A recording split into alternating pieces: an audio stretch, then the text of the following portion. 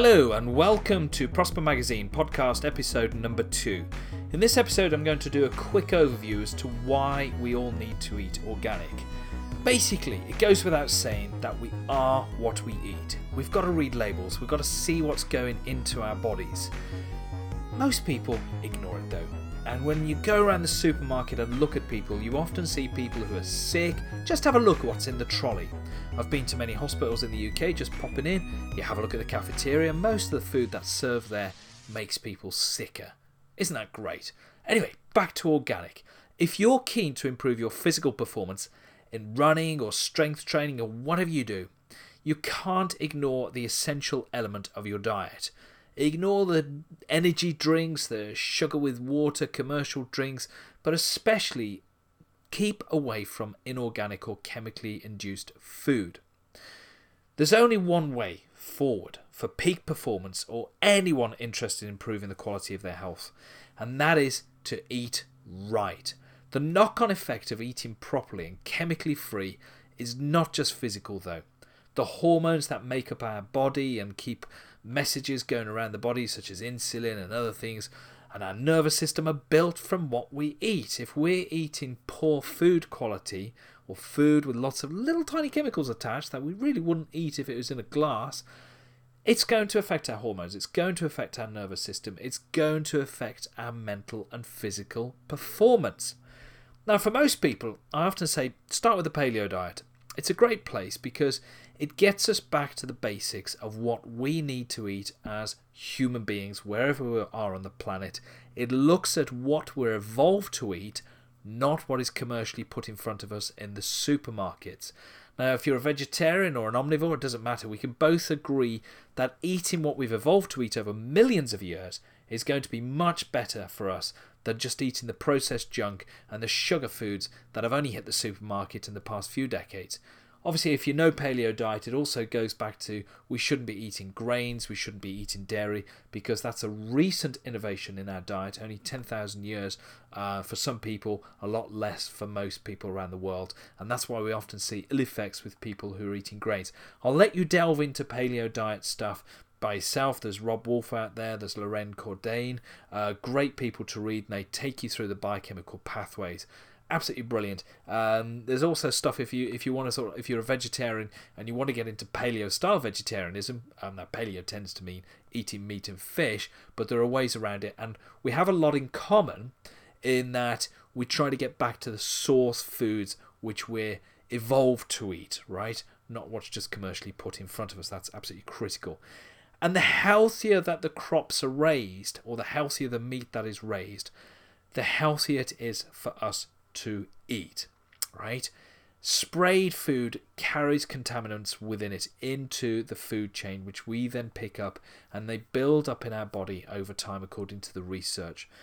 Intensively farmed meat and vegetables carry more disease than the organic. The soils are weakened by years of chemical spraying and the continued spraying of the crops. Animals that lived in so-called confined animal feeding operations, CAFO, confined animal feeding operations, sounds like prisons, are routinely fed antibiotics. Now, basically put, the entire system is stressing plants, stressing animals, stressing the soils, and then in turn stressing our bodies and the environment again.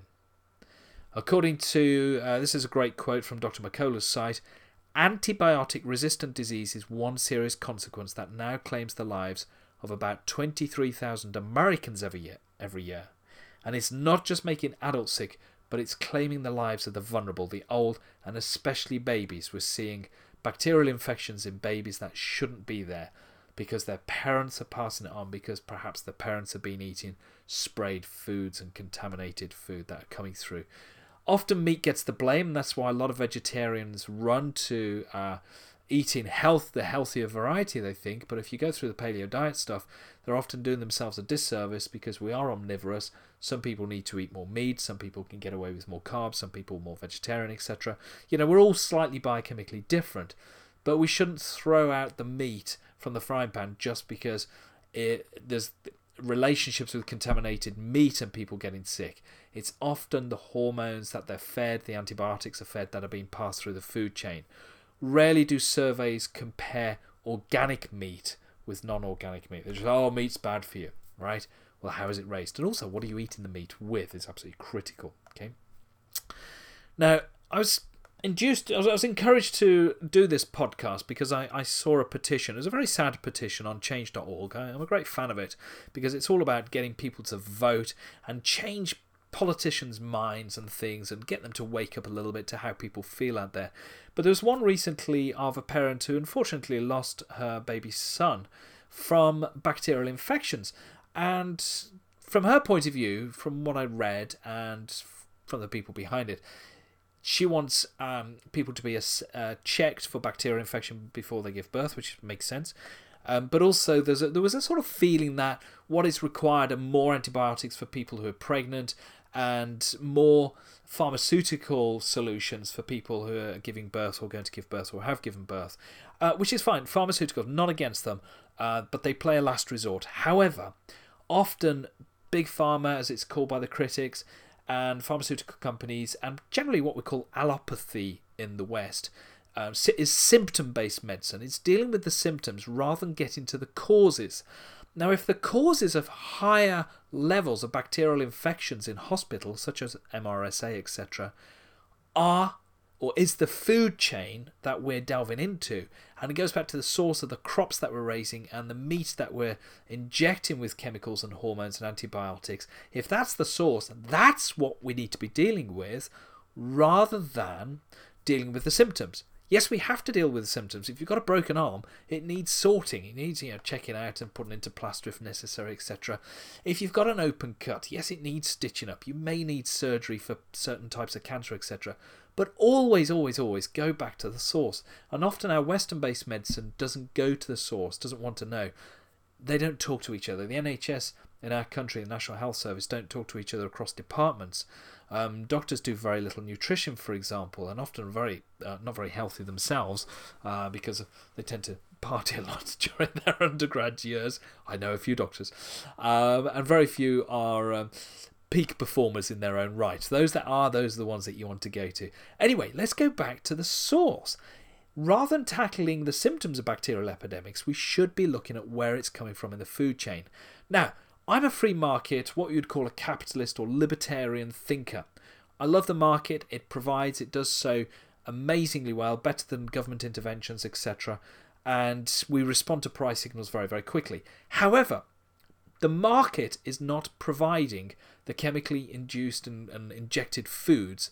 It's been subsidised to the tune of millions, if not billions, around the planet every year, whether it's in America or the European Union or other countries.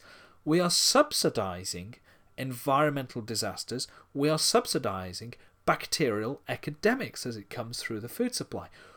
Arguably, controversially, but arguably, we could say we're subsidising higher rates of cancer than what we need to have in our society, right? Because if we're eating poor food quality, that's going to have an effect. So, let's go back to where we were. If you're a peak performer and you want to improve your health, your mental and physical stamina, the two go hand in hand, of course, that means you need to be choosing vegetables and meats that are raised chemically free and from farmers who are engaged in environmentally friendly practices. Now, if you are in the UK, I highly recommend Riverford. There's no compensation for me for saying this. We order from them, and I'm only going to recommend things on podcasts or in the Prosper magazine, which is available on Google and iTunes. It's free. I'm only going to recommend things that I've tested, checked out, gone with, and say yes. Now, arguably, from my point of view, there's only going to be a few things. Mainly it's going to be books, etc., which blow your mind, shift your thinking, get you healthier, coaching methods, etc., etc. But I love Riverford. The founder, Guy Watson's got his environmental values are impeccable. He has a shot at the market every now and again, but he's a bit misled on that one. He's having to go at corporatism, which is very, very different, and the supermarkets who tend to buy the cheapest, poorest quality food they can get from his point of view. Right. Anyway, check out riverford.co.uk. No matter where you are in the world, have a look at them and see what they do, and then compare with local companies that you've got to see how their ethics and their environmental standards match, right? So I know Riverford quite well. Love the food, great quality. The market system, I'm a free marketeer in economics, works on what we buy. When we buy chemically sprayed and injected food, We're voting for it. We're giving a vote to those farmers to keep on pumping the animals with hormonal injections and antibiotics and keep spraying those crops. If we vote organic, that sends a signal back to the suppliers. Ladies and gentlemen, we're not interested in the chemical stuff. When I go into a supermarket, I teach my kids, say, right, let's find the chemical-free stuff. I say it out loud to people around me. Let's go for chemical-free fruit. Let's go for chemical-free meat. Where is it? I will ask people, where's your chemical-free stuff? They look at me puzzled. What do you mean, the chemical-free stuff? Educate people. I want stuff that's not going to harm my body. I want stuff that's not going to put things into my kids that are going to build up and hit their immune system at a certain age. It could be 5 years, 10 years, 20 years down the road. It doesn't matter. I want a healthier body and a healthier environment. And I'm going to vote for that in the supermarket or with people like Riverford or local farmers who are engaging in organic practices. And I'm going to raise as much organic food as I can myself in our little home, right? Now, a lot of people say, yeah, but I can't afford organic, it's more expensive. Check it out. Check it out. You'll find actually there's not much of a damage on the budget. But anyway, can you afford to get sick? Can you afford that chemicals build up in your body and affect your hormones and affect your ability to perform at the rates you want to perform? Whether it's production in your workforce or whether it's peak performance on the athletic field or in the gym, whatever you're doing, can you afford to get sick? Really? Can you afford that our nation's rivers and lakes are so polluted by a negative ecological cascade that no one can swim in them and that the fish die? That's really a moral crusade that we're on. And yes, I am a moral crusader on this one. Because when we look at the environment, we are destroying it slowly. We're killing the soil. We're destroying the nutrients in the topsoil.